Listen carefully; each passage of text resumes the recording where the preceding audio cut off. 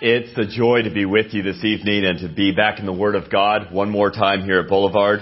I did speak with Mike this afternoon for a while in preparation for next week's trip, and he told me to specifically send his greetings to you. So I pass those along. Consider yourselves greeted by him, and he seems quite in form after his accident, and they're praying, if it's the Lord's will, that the car would actually be totaled, because then they can quickly replace it. But apparently in Jamaica, if it's not totaled, then it's a nice long process. So anyway, I know that they continue to appreciate your prayers. So I'll make sure that it's mentioned next week when I see him that you were praying for him. And I know it always encourages my heart when I know people are praying.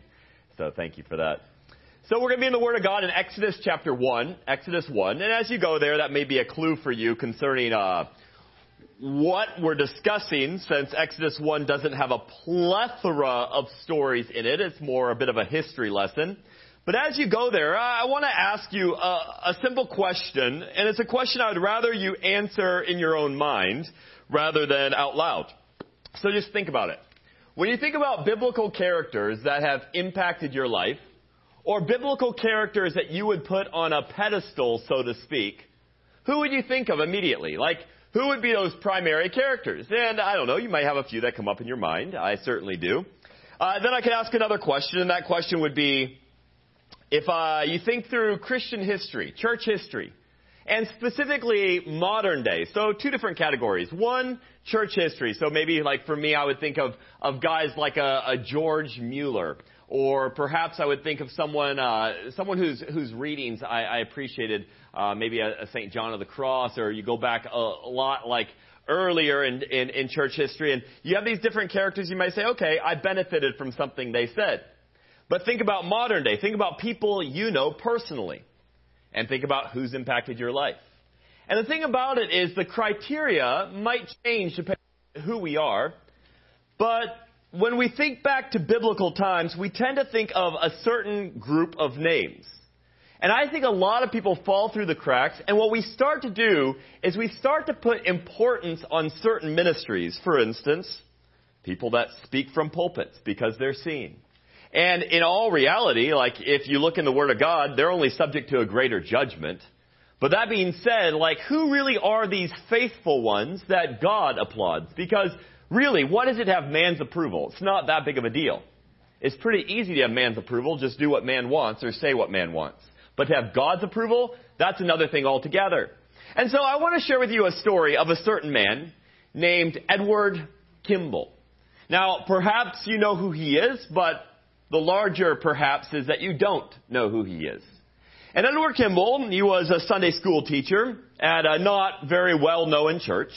And he was a faithful Sunday school teacher. And one day, a certain individual came into his class. Well, this guy obviously had not been in the Word of God much, because in the Sunday school class, they were instructed to turn to the Gospel of John. Well, this guy couldn't find the Gospel of John. So in a very discreet way, Edward just kind of helped him find it without anybody noticing that he didn't know where John was found in the Word of God. Well, after that Sunday school class, Edward was burdened for the soul of this man that had briefly appeared in his Sunday school class. And so he went to that man's place of work. In fact, Edward Kimball said this. He said, I felt constrained to go call on this young guy and inquire about the condition of his soul. So he went to this guy. And he went to his place of work, and I have to read you this quote because he went to the guy's place of work, and he literally started weeping over this man because he was so burdened for his soul. I mean, weeping over him. You know, it's a bit of an awkward picture, because how often do we go to someone we barely know and weep over their soul? But listen to the effect it had. The guy said this. He said, I recalled, this is the man who couldn't find the Gospel of John, right? He said, I recalled that my teacher came around behind the counter of the shop I was at work in. He put his hand on my shoulder, and he talked to me about Christ and my soul. I had not felt that I had a soul until then. I said to myself, this is a very strange thing. Here's a man who never saw me till lately, and he is weeping over my sins, and I never shed a tear for them myself. I don't remember what he said. I like that line. I don't remember what he said. But I can feel the power of that man's hand on my shoulder tonight. It was not long after that I was brought into the kingdom of God. That man was Dwight L. Moody. Now, Dwight L. Moody, probably more recognized the name of, and Dwight L. Moody ended up preaching to thousands of people in his lifetime. And when he preached to thousands, there was one young man sitting in the audience one day named Wilbur Chapman. Wilbur Chapman gave his life to Christ because of the ministry of Dwight L. Moody. And Wilbur Chapman went on to preach to thousands of other people. Well, as Wilbur Chapman preached to thousands, there was a baseball player in the audience one day named Billy Sunday. Billy Sunday gave his life to Christ because of the ministry of Wilbur Chapman. Well, Wilbur Chapman went on to preach to many others, and Wilbur Chapman one day preached to a very intellectual gentleman named Mordecai Ham. Now, Mordecai Ham, you may not know who he is, but he also was a preacher. And he was preaching in Charlotte, North Carolina one day, and there was another young man who did not want to come out to hear Mordecai Ham because he did not want his soul convicted. But he came out anyway. And upon hearing Mordecai Ham's appeal for them to receive the gospel of Jesus Christ, a young man named Billy Graham gave his life to Jesus Christ. The story goes on because perhaps even someone in this audience has been affected by Billy Graham. And as you can see, it all goes back to a Sunday school teacher that discreetly helped a man named Dwight find the Gospel of John and then went and wept over his soul. Now, Edward Kimball is almost never talked about. But the fact is that he was faithful with what God gave him. And the reward is eternal. Have you read Matthew chapter 10, verses 40 to 42, when Jesus Christ talks about rewards? What does he say about rewards? He says that he who gives a cup of cold water to a disciple in my name will receive what? A disciple's reward. I truly believe that. I know it's like from High School Musical, but we're all in this together in the sense that really what we do in faithfulness to the Lord impacts the whole body of Christ. And our reward, I don't think it's going to be that drastically different if we are found faithful. You might look at one brother or one sister and see much happening through their life, but what does the Word of God say in 1 Corinthians chapter 3, verses 6, 7, 8, 9, go on to 11? It says some plant. Or literally it says, Paul speaking, I planted, Apollos watered, but God gave the increase. And then it says, he who plants is worth a little bit. No, it doesn't say that. It says, he who plants is nothing. And he who waters is nothing. But God who gives the increase. And he who plants and he who waters are one. So what do we have here? We have a body of Christ functioning. And so tonight I want to look at a couple heroes of the faith, very little known. In fact, there's a great song written quite a while back. Some of you might know it. And the song goes, little is much when God is in it. Labor not for wealth or fame. There's a crown and you can win it if you go in Jesus' name. Does the harvest field where you're called to labor seem so small and of little worth? It's great if God's in it. And see, that's the question. Where has God placed you? Now, I'm not saying that you're like plugged exactly into where God would have you. That's not what I'm saying, because maybe He wants to take you out and put you elsewhere. That's possible. But what I do know is He wants you to be faithful in the calling in which you've been called today. Because He has placed before you opportunities of eternal value. And we're going to see two characters here in Exodus chapter 1 who were going about their everyday life. And here's the thing. They were placed into a field where basically culture had discarded them. Faith life had discarded them. You'll see that in a second. And yet God allowed them to have their eyes open to see the possibilities before them. And that's what I long for you, and I long that for me. And I'll tell you one thing. We can't look at one another and gauge the eternal effectiveness of what's going on. Because in God's economy, there's really two categories. Those that are faithful and those that are not. And that's why one day we pray that we will hear those words, well done, my good and faithful servant.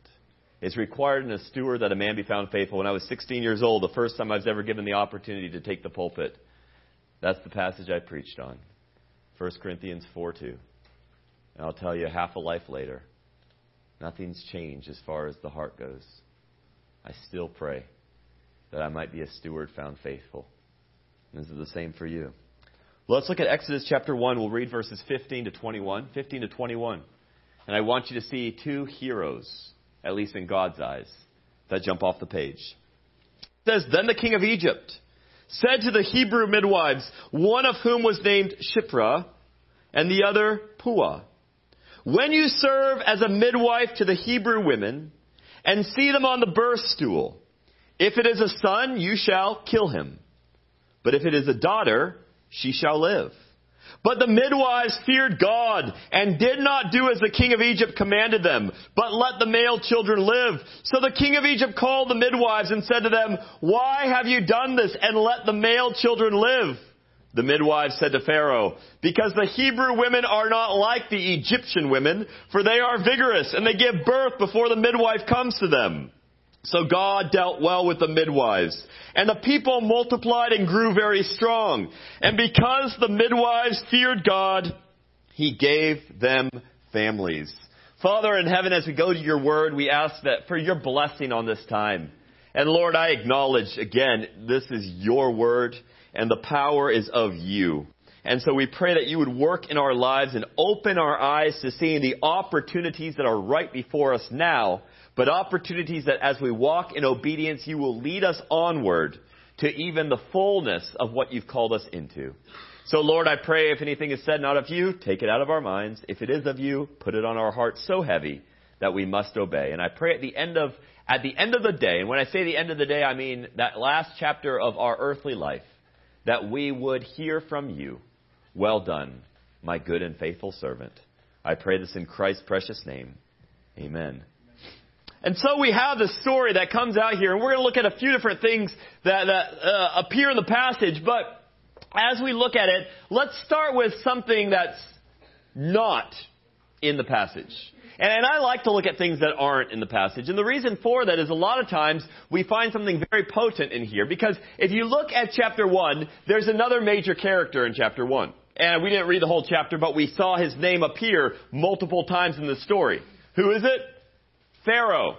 I went ahead and give you the answer, so nobody got it wrong, right? So Pharaoh. Pharaoh's the answer. But there were many pharaohs. And if we look at history itself, we can probably guess which Pharaoh this was. But the fact of the matter is, it just says Pharaoh. And I think this is significant because as you look through the book of Exodus, Pharaoh is a major character. But if you notice, Pharaoh is not his proper name, is it? Pharaoh is merely a title. There were many pharaohs. We had a pharaoh back in Joseph's day. We had another pharaoh when Moses comes back to Egypt. Pharaoh, I lived in Egypt for many years, and there's this incredible room in the Egyptian Museum in downtown Cairo. And you go in there, and what do you see? You see coffin after coffin of these mummified pharaohs. In fact, I may have very possibly stared right into the eyes, the face of this very pharaoh that we're talking about here. It is an eerie thing. They still have their hair on and everything. That's how well preserved they are.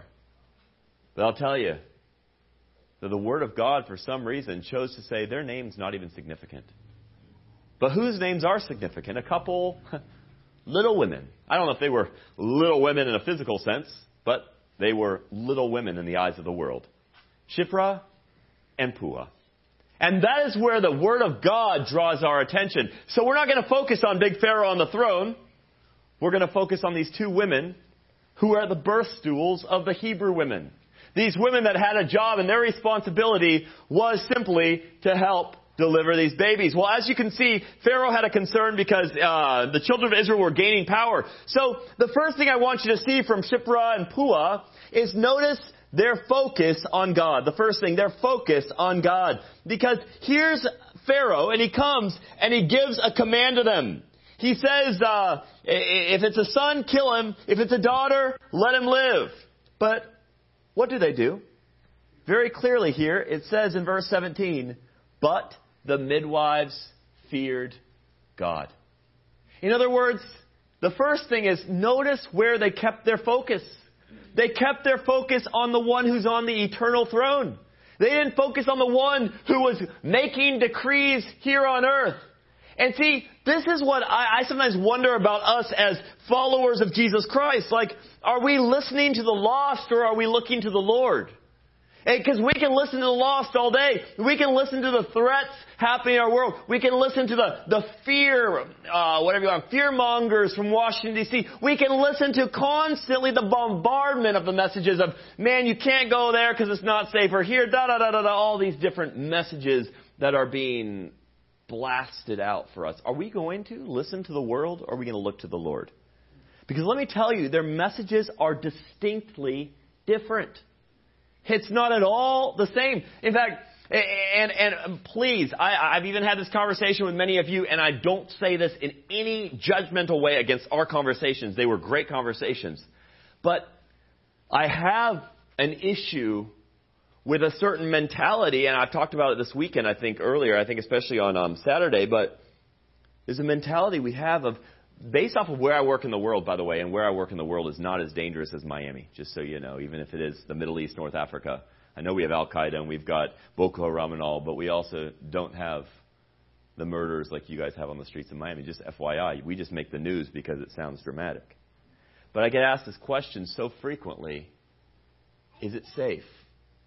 Is it safe? Is it safe to be there? And I come back with a question saying, I get your question, but what does that have to do with anything in Scripture? On Friday night, I was over with the Fritchies and these guys in Homestead, and we talked a little bit about it over there. And the thing about it is, Jesus Christ actually promised the opposite. So if you're asking me, is it safe? And then I come out with yes, you can say, okay, maybe you should move on. I never hear that. But Jesus Christ told me, which I believe he's telling me the truth. He said, if the world hated me, they're going to hate you. If they persecuted me, they're going to persecute you. A servant's not greater than his master, John 15, verses 18 to 20. Or how about when Paul's speaking to his son in the faith, Timothy? He says, anyone who desires to live godly in Christ Jesus will, that's a promise, right, will suffer persecution. You know, I've never had a holy huddle with Christians where like, hey, let's share our favorite Bible verse. Oh, I will be with you even to the end of the age. Hallelujah. Oh, my favorite is anyone who desires to live godly in Christ Jesus will suffer persecution. Like, that's never a favorite verse. You know what I'm saying? Like, it's not up there for us. But what I want you to see with these women is this was a death sentence to disobey Pharaoh. I mean, come on. He's mass murdering the boys, right? He's already put the Jews under this incredible bondage and slavery. Like, let's not be naive. By them disobeying Pharaoh blatantly, this is clearly a death sentence.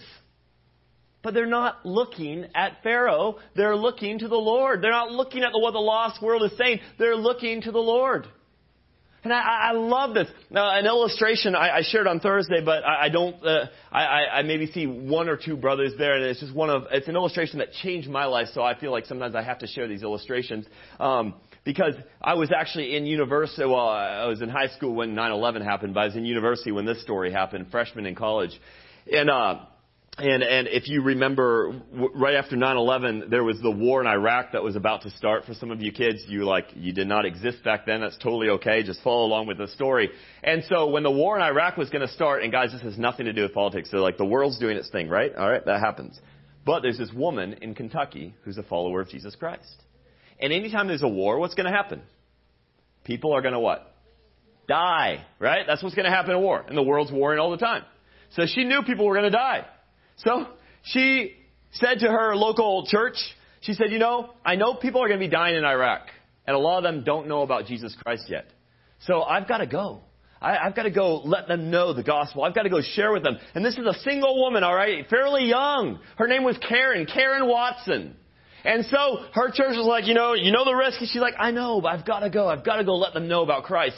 And so she left, I believe in 2002, to go minister in Iraq. And so when she left, though, she did something which was a little bit strange. She wrote a letter. And when she wrote a letter, she sealed it in an envelope, and she gave it to her pastor. And she said to him, she said, don't read the letter. Put it away. But if you get word that I died, then you can pull that letter off the shelf, and you can read it. So time went on, 2003, 2004. And in 2004, she and 3 coworkers were going up to the northern part of Iraq to do, it was involving kids and women, but also a water project. And so they were heading up there, and as they went up there, there was an attack on the road, or a roadside bomb, and the car blew up, and 3 of the 4 died, including Karen Watson. Well, the phone rang in the pastor's office, and I don't know who it was informing. I think it was the International Mission Board as a Southern Baptist worker. And he called the pastor and he said, are you the pastor of Karen Watson? He said, I am. So, well, I need to inform you that she's with the Lord and that she died, it was like yesterday. And when he heard this news, of course, he was going to have to let the family know and all. But as he was mourning the loss of this dear woman, he remembered the letter. And he pulled the letter off the shelf or wherever he had it hidden. And he opened it and he started to read. And it says a lot of things. And you can find all the contents of the letter. It's posted online multiple places. But he came down to near the end of the letter and she said this. She said, "My calling is to obedience. Suffering is expected. His glory is my reward." See, before she left, like so many other workers before, she died. Before she left, her life was Christ. And the same thing is true here in the United States. It might not be martyrdom, but it's still death of you. It's still no longer you who live, but Christ who lives in you. It's still a life where you're willing to put your reputation on the line. It's still a life where you would rather lose your job than not be faithful to the name of Jesus Christ. It's still a matter for us as younger people and institutions of education to rather fail a class than pass the class and deny our Savior. You see, it's still the same thing. Are we looking to the Lord or are we looking to the lost? Because the thing is, we don't please both. What does it say in Matthew 6:24? You can't serve God and man, right?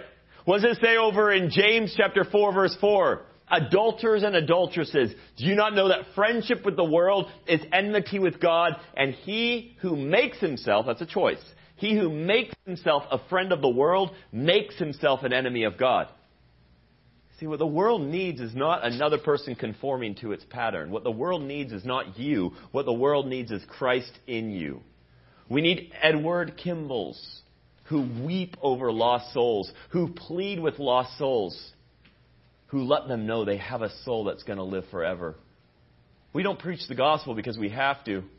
We preach the gospel because it's the only hope for our world. It changed our life, and it's the source that our hearts are looking for. Like Ecclesiastes 3:11 says, God's placed eternity in our hearts that we might know the end from the beginning.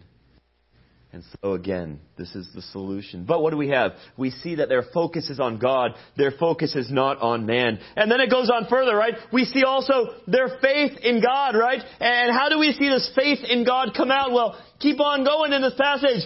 Pharaoh comes. Why have you done this? Why have you let the male children live? And again, they stand up to him. They say, because the Hebrew women are not like the Egyptian women. They are vigorous. They give birth before the midwife comes to them. Now, I've asked the question a lot, and I'm not sure of the answer, okay? So this is one of those things I'm just telling you straight out. I might be wrong. This is one of those things in Scripture. It's not very clear. Were they lying?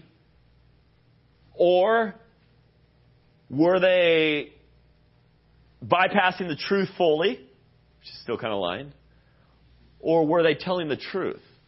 Because here they are saying, these Egyptian women are so vigorous, they're just like, bam, the baby's out before we even get there.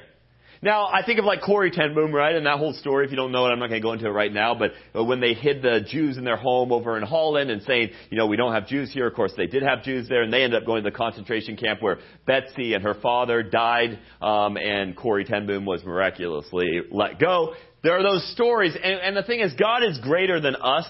And I'm so thankful for that He uses us in our weakness. He's not looking for our perfection. He's looking for our submission, our surrender. If He's looking for perfection, there's no one qualified. We're all out of a job in the economy of God. Praise God, He's not looking for that. He's looking for you. He didn't make a mistake when He made you. He wants you.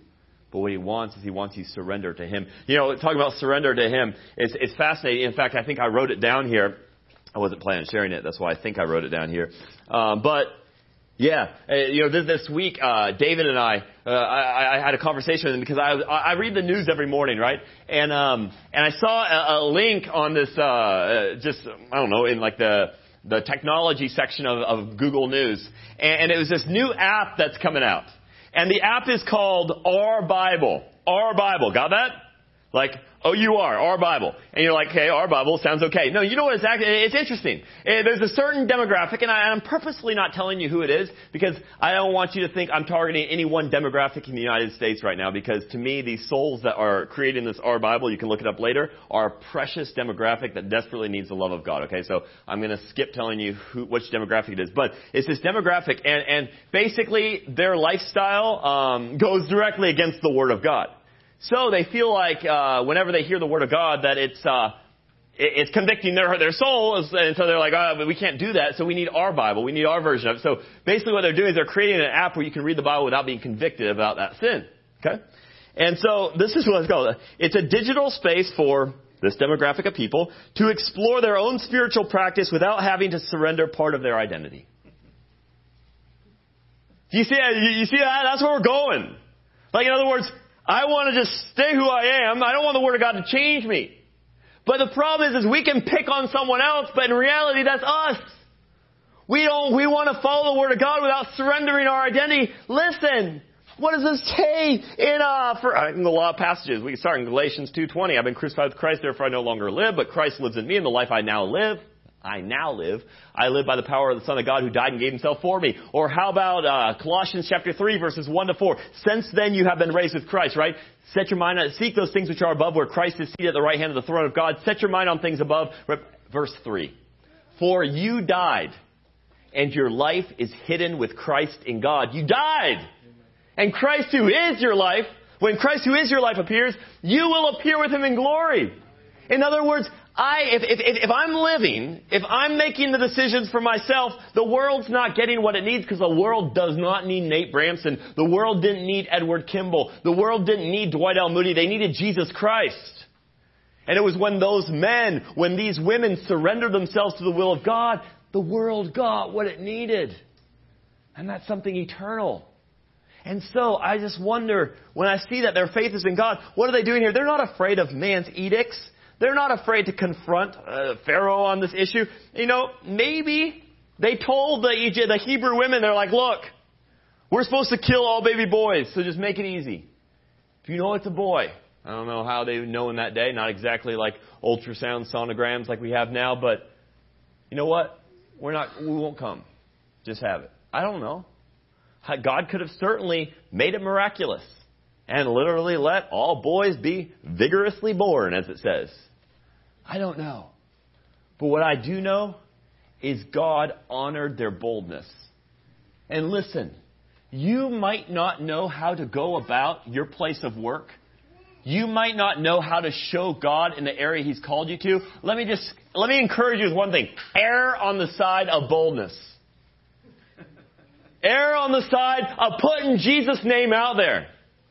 Like, just do it. Peter and John, remember when they stood up to the Sanhedrin? And they were like super bold? Do you know what their prayer was when they were released from prison? God, give us more boldness. Acts 4 and 5. Check it out. Like, are we praying for that? God, more boldness, more boldness. I just believe that God is no man's debtor. And you've been called to an amazing harvest field. Yes, some plant. You might not. People that plant, they don't see it pop up. But they plant and they plant and they plant and they're bold and they're bold and they're bold. And some water and they're bold and they're bold and they're bold. And some bring in the harvest and they're bold and they're bold and they're bold. Just be bold. What are we fearing? Matthew 10:28. Do not fear man who destroys your body, but God who destroys body and soul in hell. So again, we have Shiphrah and Puah, these two shining characters. And I like saying shining characters because Shiphrah means fair. But Puah, I like this, Puah. You know how you can translate Puah's name? I know Puah is not like a name you want to really name your daughter because it just doesn't sound good in English, right? Puah. But it's kind of neat. It means glitter.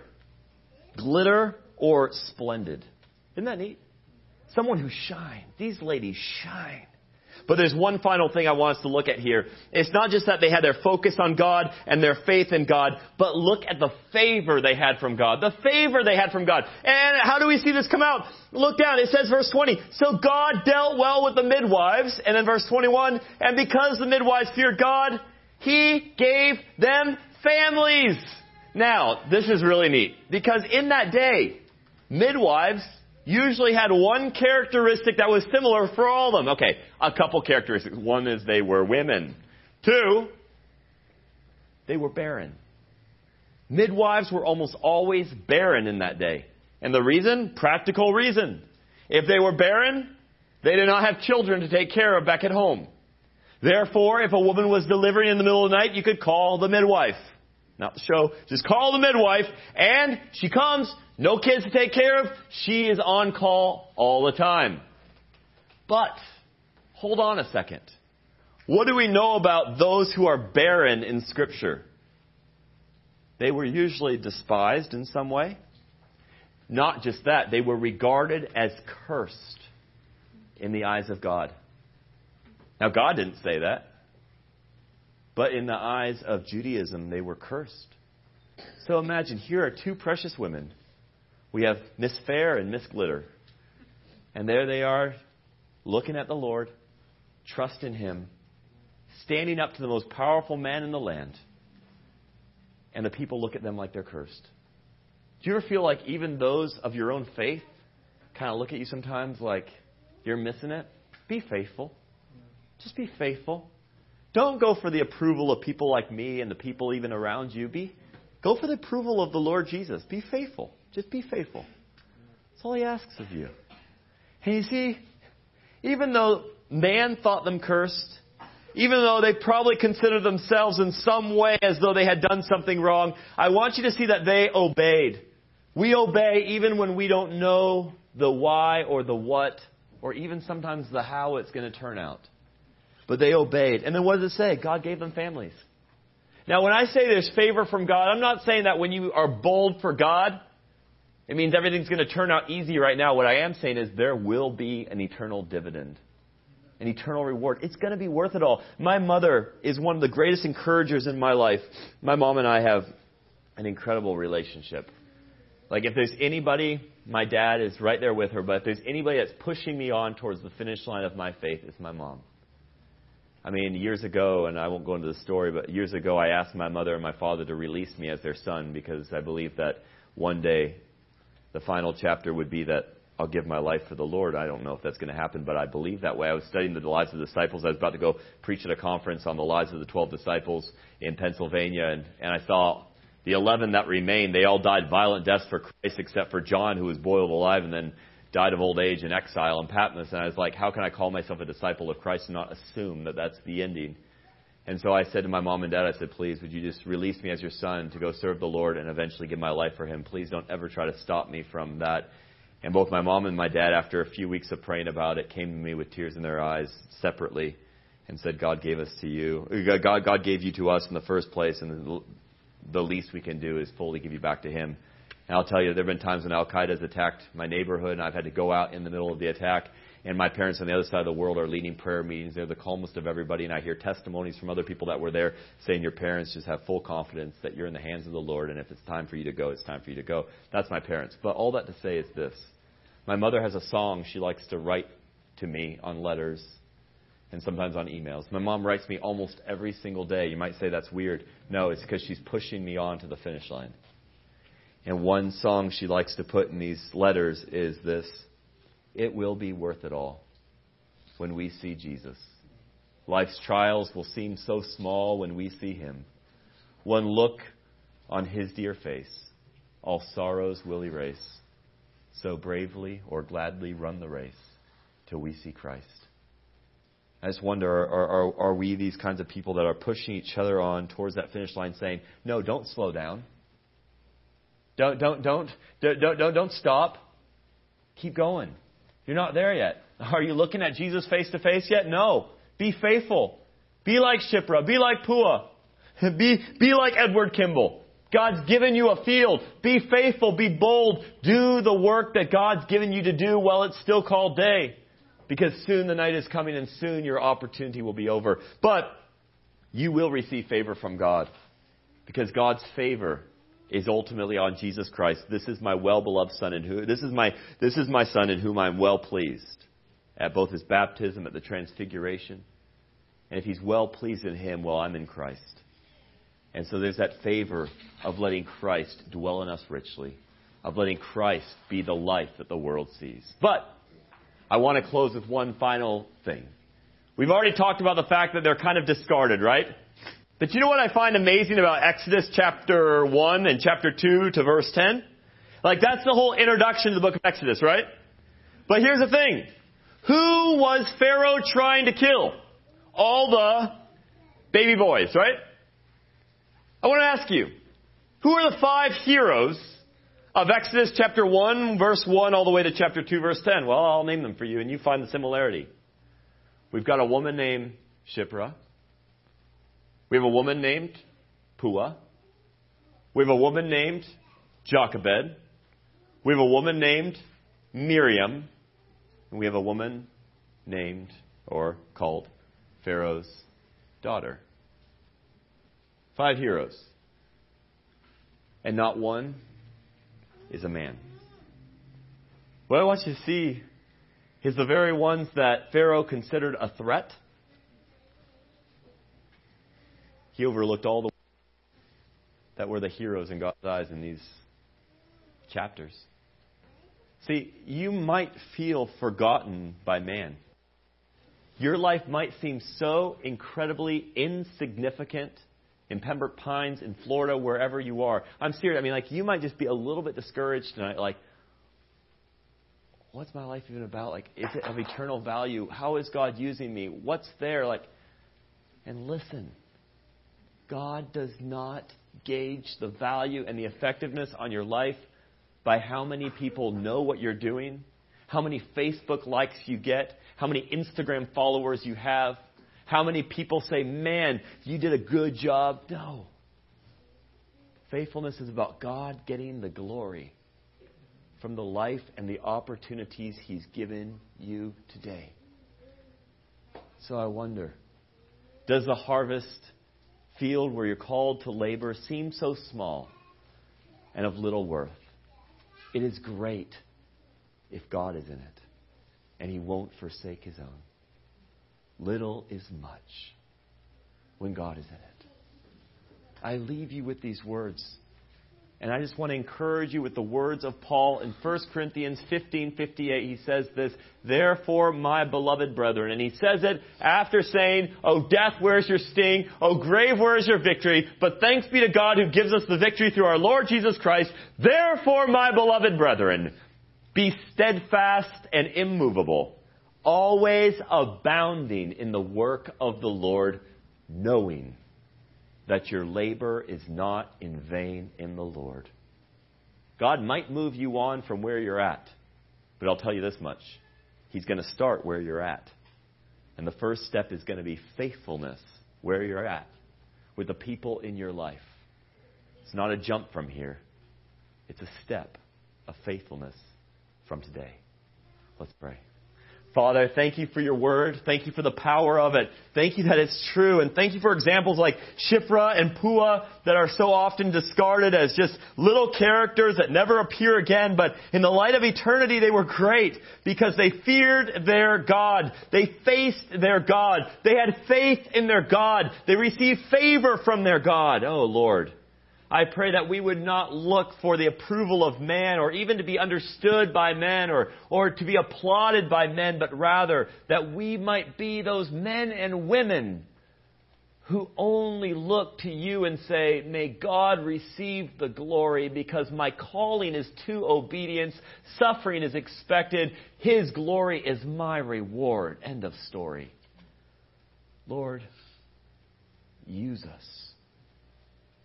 But at the same time, hide us, that we might not be recognized, but that our Savior might be glorified.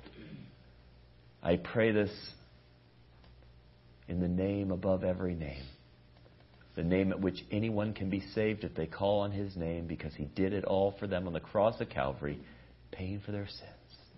The name of Jesus Christ.